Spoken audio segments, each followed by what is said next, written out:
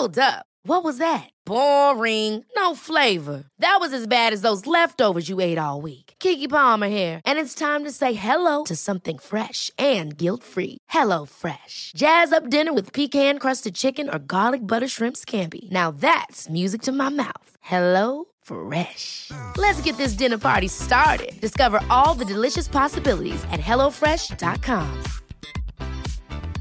Hey, I'm Ryan Reynolds. Recently, I asked Mint Mobile's legal team if big wireless companies are allowed to raise prices due to inflation. They said yes. And then when I asked if raising prices technically violates those onerous two-year contracts, they said, "What the f*** are you talking about, you insane Hollywood ass f- So to recap, we're cutting the price of Mint Unlimited from $30 a month to just $15 a month. Give it a try at mintmobile.com/switch. $45 up front for 3 months plus taxes and fees. Promo rate for new customers for limited time. Unlimited more than 40 gigabytes per month. Slows full terms at mintmobile.com.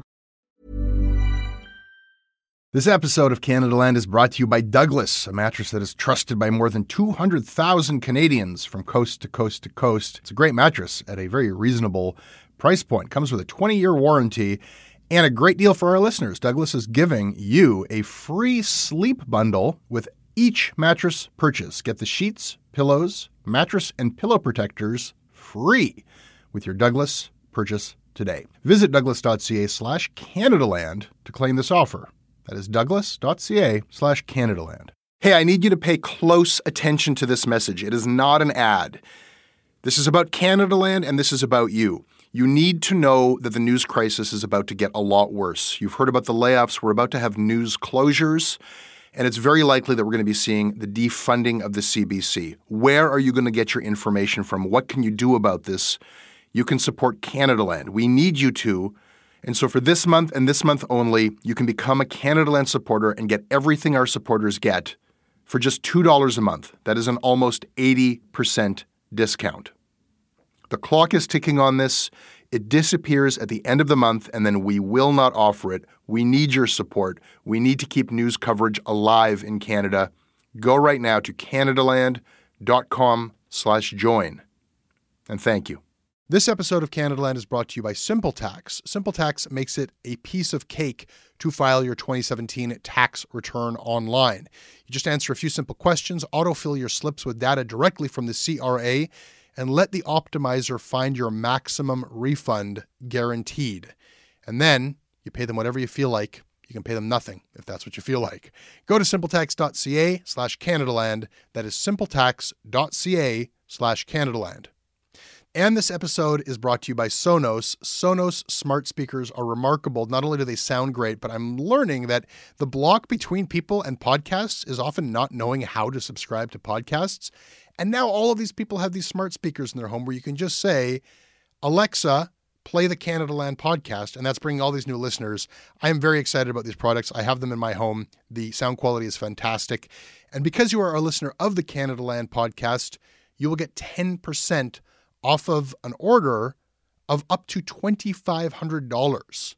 That offer is available for a limited time only for listeners of this podcast. Can't be combined with other discounts or promotions. To get it, go to Sonos.com and use the promo code Canada10. That's Canada10.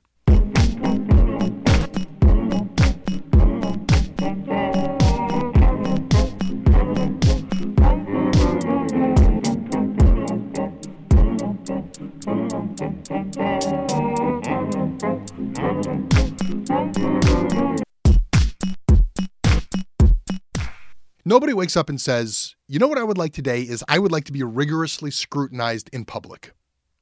I want the way that I do my job to be investigated and analyzed and then debated and criticized by everybody. What I need in my life is more accountability. That's just not something that people tend to genuinely ask for ever. Elected officials tend to love the concept, or at least to say that they love the concept, of a free and independent press. But that specific journalist who's all up in my business, that reporter's an asshole. Why do powerful people put up with us? Politicians, police, business leaders. Why do they answer our questions? Why do they let us into their homes and places of business? Why do they send us information? Why do they even let us near them? Well, it is not because they want to. It's because they have to. Because of the law?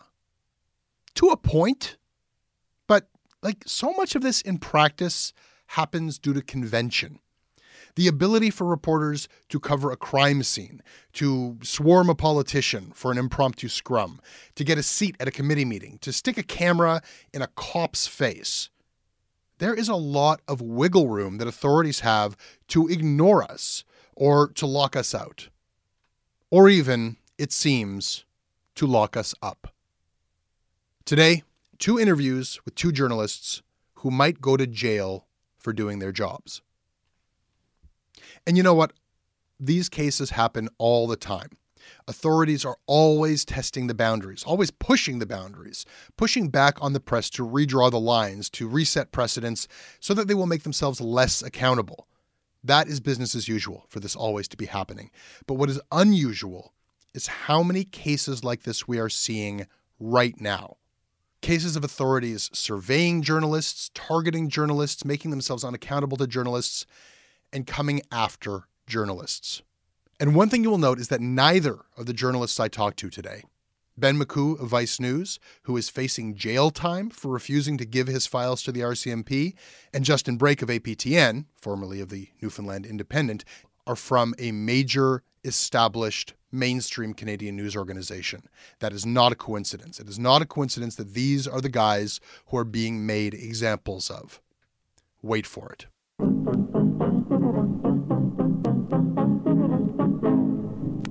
This episode of Canadaland is brought to you by Dan Moreau, Kyla Ronellenfitch, Stuart Oak, Vincent Zillarni, Rob Shearer, Peggy Cook, Chris Mella, and Alyssa Quinney. My name is Alyssa, and I'm a web developer from Calgary. And I'm supporting Canadaland because I love learning about Canada in a way that doesn't paint it as a weird utopia of politeness and poutines. I especially love Commons and their way of not only bringing attention to important issues, but also putting a spotlight on the individuals making a positive impact on their communities. This episode is brought to you by the Center for Addiction and Mental Health, CAMH. We hear a lot about the opioid crisis. We talk a lot about the mental health crisis. These are serious problems. These problems affect us all. They've affected my life and my community. They are not intractable problems. I don't know what's going to solve them on a policy level, but day to day, helping people, that's what CAMH does. They do it on the ground when people need help, and they do it through research. The team at CAMH gave our team a tour of their facilities, and we were really just blown away by the incredible, heroic work that they're doing every day. They treat everyone with dignity, and their research is seeking and finding real solutions for everyone around the world. Help change mental health care forever. Your support will help CAMH build a future where no one is left behind. Donate at camh.ca/Canadaland to help CAMH treat addiction and build hope. This episode is sponsored by BetterHelp. It's amazing the things that we tell ourselves to talk ourselves out of getting help. Anybody who's actually gotten help knows that the process of getting things off your chest, of taking your stressors, your problems, and just not letting them be bottled up, working through just conveying them to somebody, half of the battle is just doing that. You unburden yourself. And you know what? If you have a real mental health professional, no, they don't have magic bullets or magic words that make it all go away. But often they can help you see things a little bit differently and guide you to strategies or tools or to a new perspective that actually does help. As the largest online therapy provider in the world, BetterHelp can provide access to mental health professionals with a wide variety of expertise in mental health. Because you listen to this podcast, you get 10% off of your first month at betterhelp.com/Canadaland. That's betterhelp.com/Canadaland. And once again, this episode is brought to you by SimpleTax. Look, there's a lot of software out there that will let you kind of go through the steps to file your own return. This happens to be an excellent version of that kind of a product with one key difference. Not only does it sort of make it kind of just plug in your data, not only is it completely compatible with CRA, not only is it optimized to get you the biggest return you can possibly get, and they actually guarantee that, but the big distinction here is that it's pay what you want. 99% of people who use SimpleTax give it 4 stars or higher. It is designed and made in Canada by a small team that really cares about what they are doing. To check this out, go to simpletax.ca/Canadaland. That is simpletax.ca/CanadaLand.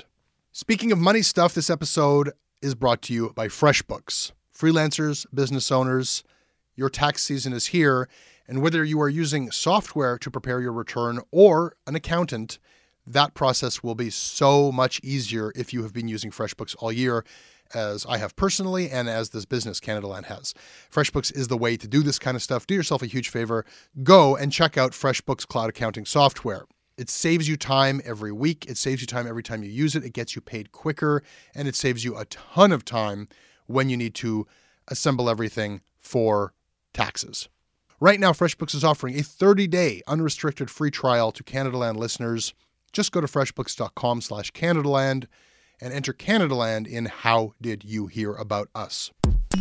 So the Supreme Court, big time. I must say, it's a very surreal experience. And how long has this been going on? We spoke about this not long after it all started. When was that? I wasn't there when I got served. We got served in two different offices in Montreal and in Toronto in February. And I had actually been in Russia reporting on Putin, and I had just finished covering the assassination of Boris Nemtsov and basically stood in the guy's blood at one point because we were right around the corner from the bridge that he was murdered on. So we were one of the first news teams on the scene. And it was sort of like a whirlwind couple days. And then I got on a plane. I went back to Toronto. Immediately, Patrick Maguire, who was the then head of Vice Canada editorially, took me aside and late at night because he had to, and told me that the RCMP had come with officers serving me with a production order to give up all of my information and source materials on Mohammed Faris Shirdan, who is an alleged ISIS fighter who I was in contact with for quite a while. You were not able to be personally served because you were standing in the blood of an assassinated Russian spy. You're just showing off now. That's a pretty cool couple of days. That was a surreal couple of days, I must say. I think there was a moment where I was like, what is my life? What am I doing? How did I get to this point? We're going to get into that, but let's do the synopsis. What the hell happened? Long story short, I was in contact with a number of ISIS and Al-Qaeda fighters who originated from mostly Western countries, some of which were from Canada, one of which became this very prolific character, spokesperson for ISIS, named Fair Mohammed Shirdan. He went by the alias Abu Usama, and he was this guy who was in a video burning his passport, and it was a Canadian passport, and he kind of became this English-speaking, young, ISIS recruit. It was very emblematic of that exact moment. This is back in 2014. We conducted a series of text exchanges. He essentially ended up telling me a lot about his, the reasons for which he went abroad and fought and his motivations to sort of the command and organizational structure of recruits, how they saw social media as very important for recruitment. And then he went on to threaten Canada about 2 weeks before the attack on Parliament Hill. And I remember I had this information where he said Canada is a part of this Crusader Alliance and we hope that there's blood that spills onto their streets as well, or something to that effect. And I was sitting on sort of this very serious threat. I made sure to publish this and get it out there. And then 2 weeks later, this very unfortunate event happens. I was served in February 2015 to give up all of my source materials. There was about a 9-month gag order, which was top secret. I wasn't allowed to talk about it. And then finally, in fall of 2015, we went public with it and we got a court date. And that's kind of where we're at. This isn't the case of you knowing the identity of somebody and refusing to give it up. They know his name. And to the people who would say, hey, if you have information that can help them stop an ISIS guy who's making threats against Canada, you should share that with the cops. Do you have information that could help the cops potentially avert some sort of terrorist action? Absolutely not. I think the information I had, even when they were asking for it, was already outdated. I didn't have information that I ever sat on. I published everything I knew using my journalistic objectivity and what I deem to be news. And I think any journalist who deals with sources, whether it be politicians or local journalists talking to local shop owners, you listen to what they say and you know what the public needs to know and you put it out there, which is exactly what I did. He wasn't the only guy. There were several individuals I spoke to, and I always made sure to be very transparent as to what they were saying and how they were saying it in order to make sure that the public knew and also the authorities knew. I'm not hiding anything. Okay, well, that brings up two questions. I'll ask you both of them, but one of them I'm also going to direct to the RCMP because it's a question for them. If you are not sitting on information that is of any real value for counterterrorism, then why fight for years to keep that information from the RCMP? And the last time we spoke, you told me that you'd be willing to go to jail potentially if they forced you to hand over your materials? Because this is a fundamental problem with the way that the RCMP has conducted themselves, to my measure. This is essentially them asking me to become an arm of the intelligence gathering machine. And that's a very dangerous precedent to set for journalism in Canada. The reason this has gone to the Supreme Court is for exactly that. This hasn't exactly been contested since, I think it's 25 years ago. So beyond just not wanting to become an arm of the intelligence gathering to become police, it also, just in a much more practical sense, it makes it impossible to get sources, right? Because then you would not be able to say to a source, I can protect you. Absolutely. I mean, that's exactly it. It's a chilling effect. There's a reason that we protect things like the freedom of the press. It's a very important thing for saying truth to power, for exposing things that governments don't want exposed. I mean, these things are very important. And I think when you start to infringe on that, to my mind, as I said, it's something that I couldn't abide by. Is jail still a possibility? Are you willing to do that if you have to? Well, jail is certainly a possibility. I would say that I'm just as willing as I ever have to take this as far as it needs to go. Let's say they know that you don't have anything, as you say you don't, that you haven't published. Why would they take it to the Supreme Court, do you think? I think they're testing their powers in this brand new information environment. When this is last sort of taken to court in a real way, Skype and Facebook and Twitter didn't really exist. And I think that they're testing their powers in this new information age where they can start picking and choosing what they say and what they think is useful to them. And the other thing is it's just classic, war on terrorism behavior from a Western government. I mean, you look at somebody like James Risen and the way he was taken to court to give up a source. Obama essentially had a war on whistleblowers and on journalists. So this is something that's sort of in lockstep with U.S. government behavior. And I think that that's what we're seeing here in Canada, especially given my situation. The reason why they're willing to take this to the top is basically the same reason you have, to set a precedent. They just want to set a different precedent than you. Absolutely. I think that's 100% why it is. Why did they target me? I don't know. I think perhaps because I was with an upstart media company and they thought that I would be spooked and just give it to them. But I think, as you said, it's as much as I want to try to set a precedent, so do they. There is a press shield law now that is specifically introduced into law to protect confidential sources. It doesn't cover you because it came after you, but even if it was law when this happened, it probably wouldn't have covered you.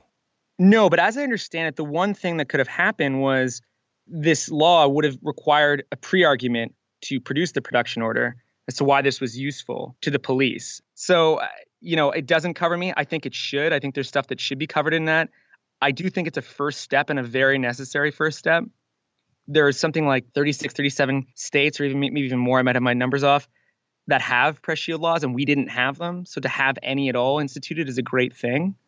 But I do think my case has the opportunity to push this further, and I do hope that's the case. Do you think that that law had anything to do with your case? I certainly think it had something to do with it, or at least the media noise surrounding press laws and press shields for journalists, because, at the time, I'd gotten served not long after Patrick Lagacé. There was, stories about him being spied on by the government, all these sorts of things. I think all of the noise surrounding that was important in getting people's attention. Do you feel like this moment in Canada, journalists are especially under fire from the state? I do. That said, I think that there's been similar pressures before in the past. Just look at the global state of the respect for journalism and journalists. Journalism has never been more popular and more consumed. And I think journalists have never been less respected. And I think that that's something people really have to start realizing. The fact that you have rhetoric like fake news and that Sessions in the States, where he's talked about going after reporters, this is scary stuff. This is how totalitarian states begin. And I think Canada is not immune to similar conversations. And I think that thus far, Trudeau quite often says we care about journalists in this country. But I don't think his government has really, besides this press shield law, which was born out of a conservative senator, I don't think he's been much different than any other prime minister in Canada when it comes to journalists. It was a great story. I mean, what a get to find this Faraj Shardon. He was a character, and he was like, hey, man, like propagandizing for ISIS in this very colloquial, bro-y kind of tone. Oh, yeah. Lol, homie, stuff like that. Like, he would say all sorts of things to me. I asked him one time how he outsmarted this CSIS interrogator before he left. He's like, I'm an actor, homie. Lol. And it was just this moment where you're like, this is millennial meet terrorism. Very strange. I mean, perfect Vice story. What a source for a Vice story. And then what do I see? Almost as soon as you find this guy, not you interviewing him, but Shane Smith interviewing him. Is there any chance of Shane Smith going to jail? No, I don't believe so. Uh-huh. Different jurisdictions, too. Okay. Just thought I'd check about that. Yeah, fair. I think he's in the States. I wanted just finally to ask you, has this slowed your role? Has this fucked up your game as a journalist? I would say no, it hasn't. In fact, I think in some ways it's helped. I think now continue to speak to militants for a time. And, I was able to speak with a lot of far-right individuals. I did a documentary recently that was nominated for a CAJ award.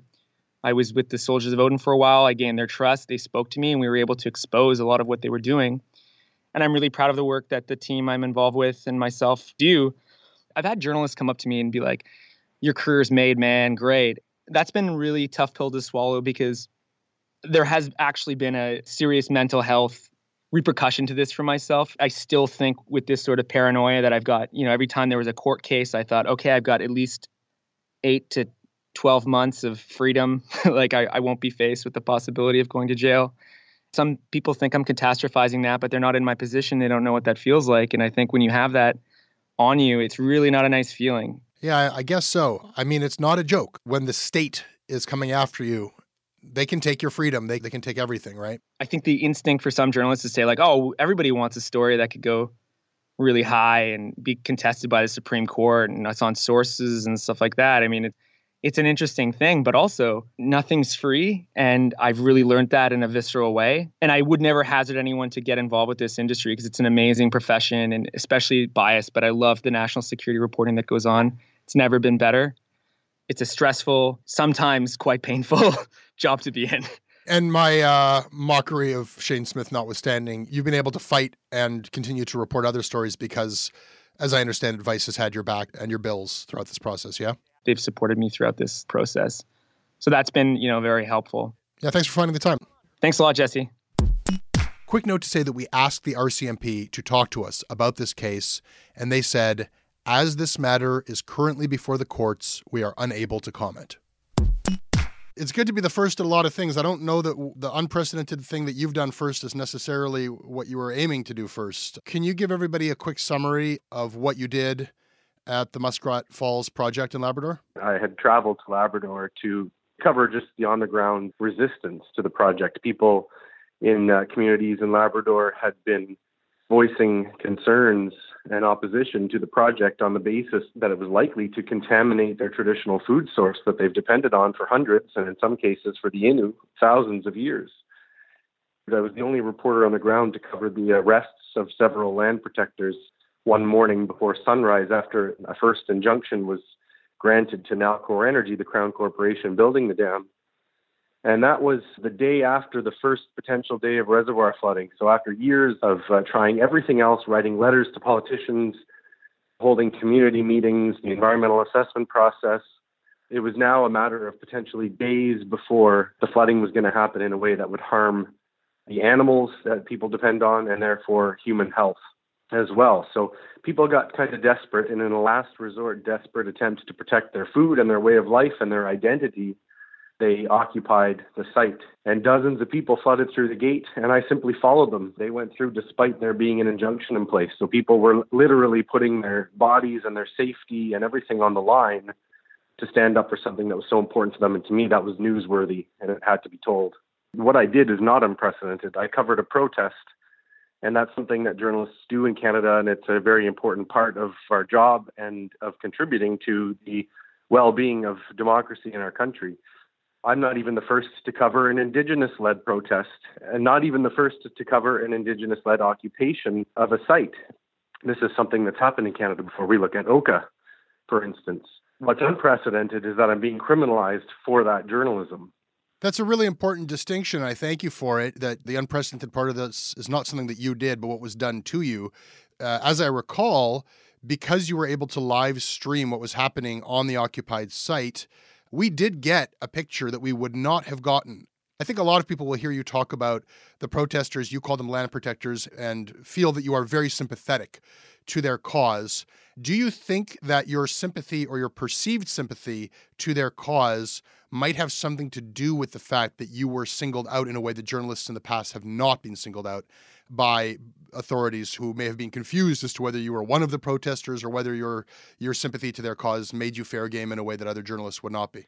As a non-Indigenous reporter reporting on very important Indigenous issue, it's upon me to represent people the way that they want to be represented. I can't impose my non-Indigenous settler colonial biases on Indigenous people who are undertaking a very important action and participating in a very important moment in history for them. They said throughout the media coverage during that period, we are not protesters. We're literally protecting our land. Calling them land protectors gives a more apt description of what they're actually doing. And to me, it's the safest way to not impose my beliefs, my ideas of objectivity on Indigenous people who have different ideas of objectivity, and give the public a more, I think, apt description of what's actually happening. The word protest and protesters carry connotations with it too. So to me, I look at people who say that and say, well, clearly you haven't really thought this through. The information that was coming out, you said it could have been a potentially hostile situation. I think it could have been perceived as one. I think that's a default. You talk about the kind of biases people bring in. I think people might have assumed that if they hadn't had your camera there. Well, the Crown Corporation running the project tweeted moments after the gate was breached that there was a security risk and a safety risk to their workers and to protesters. That's what they said. And I actually saw a reporter from the daily paper in the province retweet that and saying, what are you doing to protect the workers in there? So not only was the corporation putting out a particular message that indicated that there may be a safety or security issue, but journalists were uncritically interpreting that information and putting it back out there on social media. So my first live stream began minutes after that tweet from Nalcor Energy.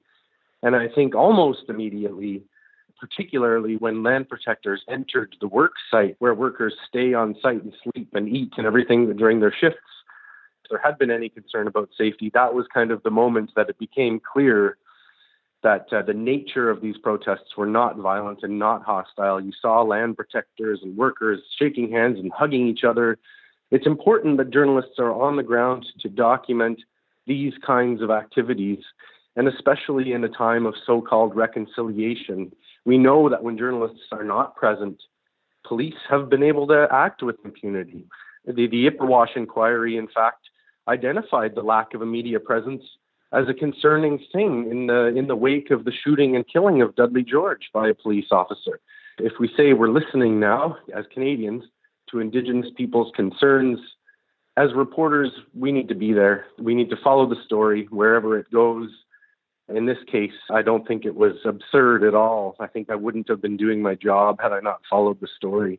No contest to all of that, but my question was, do you think that your point of view on these issues and your perceived sympathy to their case, which I can understand people walking away from that impression that you are sympathetic to their case, do you think that that is why a line was crossed that has perhaps never been crossed before in bringing criminal charges against you for covering the story? Is that why you were singled out? I don't know. You're asking the wrong person. You'd have to ask the people who are pursuing the charges against me. The few times that I have been called biased or an activist, I've said, I'm actually just pro-human rights, pro-Indigenous rights. I mean, these are things that are enshrined in our Constitution. So interpreting the Constitution in such a way that informs my reporting, I don't think makes me biased at all. And, as journalists, last time I talked to you when I was still in Labrador in the fall of 2016, I explained to you that it was actually a historic moment, the fact that Inuit and settlers had come together in Labrador over a common cause and united. And I remember your response to that saying, okay, well, whatever your personal politics are, you kind of brushed it aside.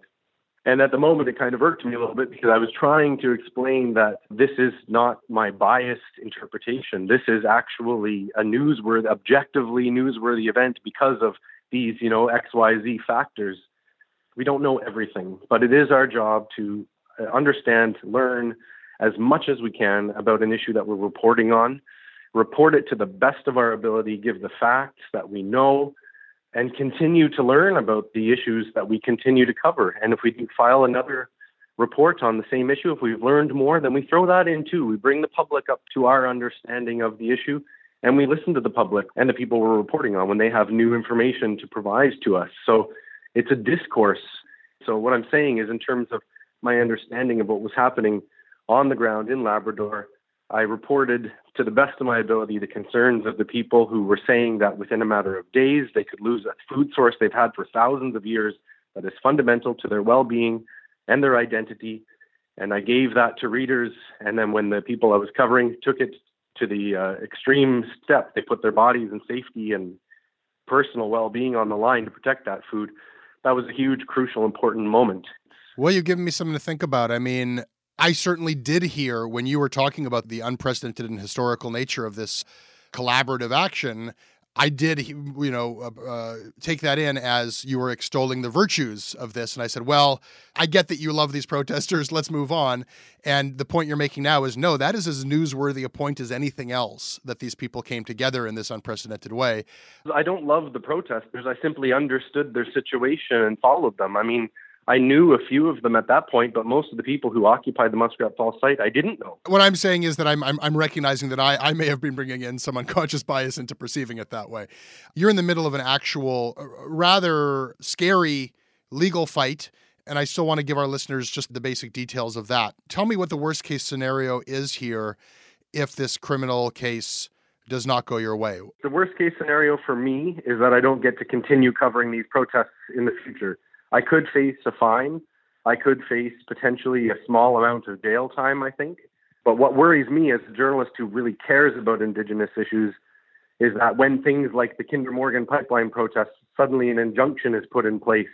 Suddenly private property rights seem to trump Canadians' right to know. I'm afraid of what can happen to people in these spaces, and more importantly, that the information cannot flow out of these spaces. Journalists just need to be there, and Canadians have the right to know what happens in these spaces.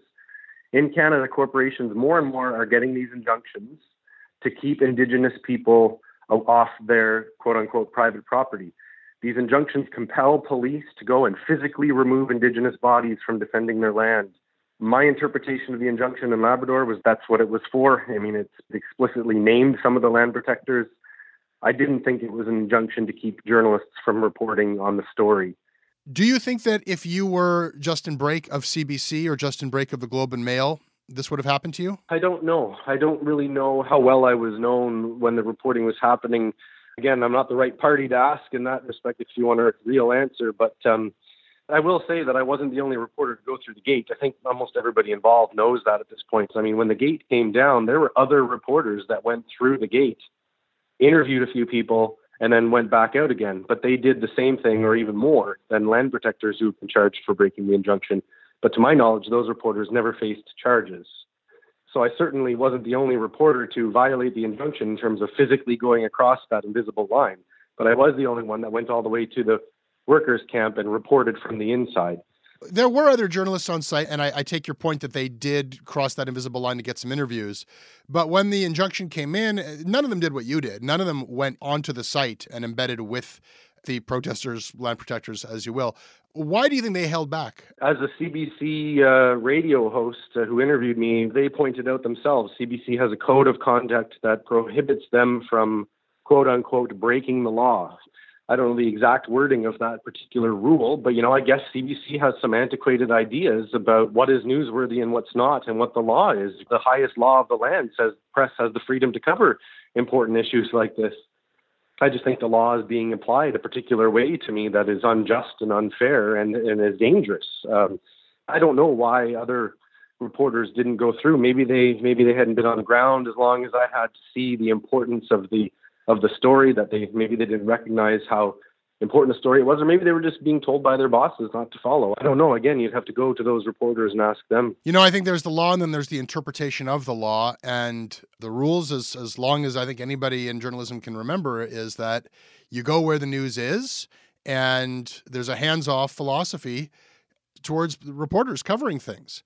I think that whether or not you are convicted, Justin, is going to have repercussions, not just for the coverage of Indigenous issues, which is of huge importance, but for the coverage of everything. I mean, this will tell the CBC whether their very conservative attitude towards stepping over invisible lines is accurate or not, and it will inform reporting from every news organization in this country. This is a huge case. It really isn't about the fine that I get. It's about APTN, CBC, Global, CTV, whoever decides as non-Indigenous reporters across this country continued to learn more and more and more about Indigenous people, cultures, issues, and rights, corporations are being given injunctions left, right, and center. So this really is becoming kind of a private property corporate rights thing versus press freedom and the public's right to know. When should you have some closure on this? The 2 criminal charges I face are going to trial. That's what the Crown has said. They're pursuing the charges to trial. And we are waiting on a Newfoundland and Labrador Court of Appeal decision on the civil charge, in which we argued as a preliminary argument that my name should never have been put on the second injunction, or at the very least, the judge who granted that injunction should have been made aware by the corporation that he was being asked to order the arrest of a working journalist. But I'm not taking anything for granted now. I'm preparing, quite frankly, to go to trial. We'll leave it there, Justin, and I think that there is one cause that journalists should unabashedly support, and that is journalism itself. So I'll wish you good luck. Thank you. And for anybody who wants to support, we have a crowdfunding campaign, especially where this may be going to trial and potentially to the Supreme Court of Canada. It's defendtheindy.com, defendtheindy.com. That's the independent who I was working for at the time.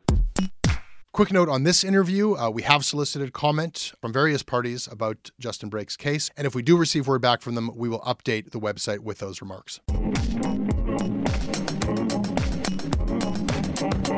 That is your Canadaland show. You can email me about it. I am at jesse@canadalandshow.com.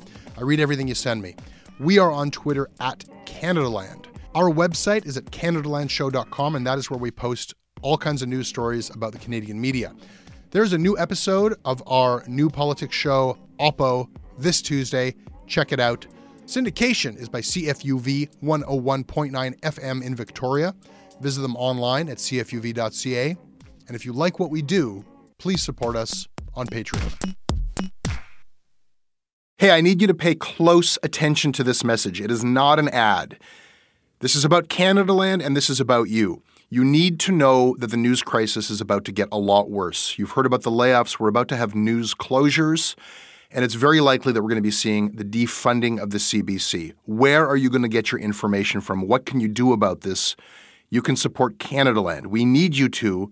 And so for this month and this month only, you can become a Canadaland supporter and get everything our supporters get for just $2 a month. That is an almost 80% discount. The clock is ticking on this. It disappears at the end of the month, and then we will not offer it. We need your support. We need to keep news coverage alive in Canada. Go right now to canadaland.com/join. And thank you. Even when we're on a budget, we still deserve nice things. Quince is a place to scoop up stunning high-end goods for 50 to 80% less than similar brands. They have buttery soft cashmere sweaters starting at $50, luxurious Italian leather bags, and so much more. Plus, Quince only works with factories that use safe, ethical, and responsible manufacturing. Get the high-end goods you'll love without the high price tag with Quince. Go to quince.com/style for free shipping and 365-day returns. Ever catch yourself eating the same flavorless dinner 3 days in a row? Dreaming of something better? Well, HelloFresh is your guilt-free dream come true, baby. It's me, Keke Palmer. Let's wake up those taste buds with hot, juicy pecan-crusted chicken or garlic butter shrimp scampi. Hello Fresh. Stop dreaming of all the delicious possibilities and dig in at HelloFresh.com. Let's get this dinner party started.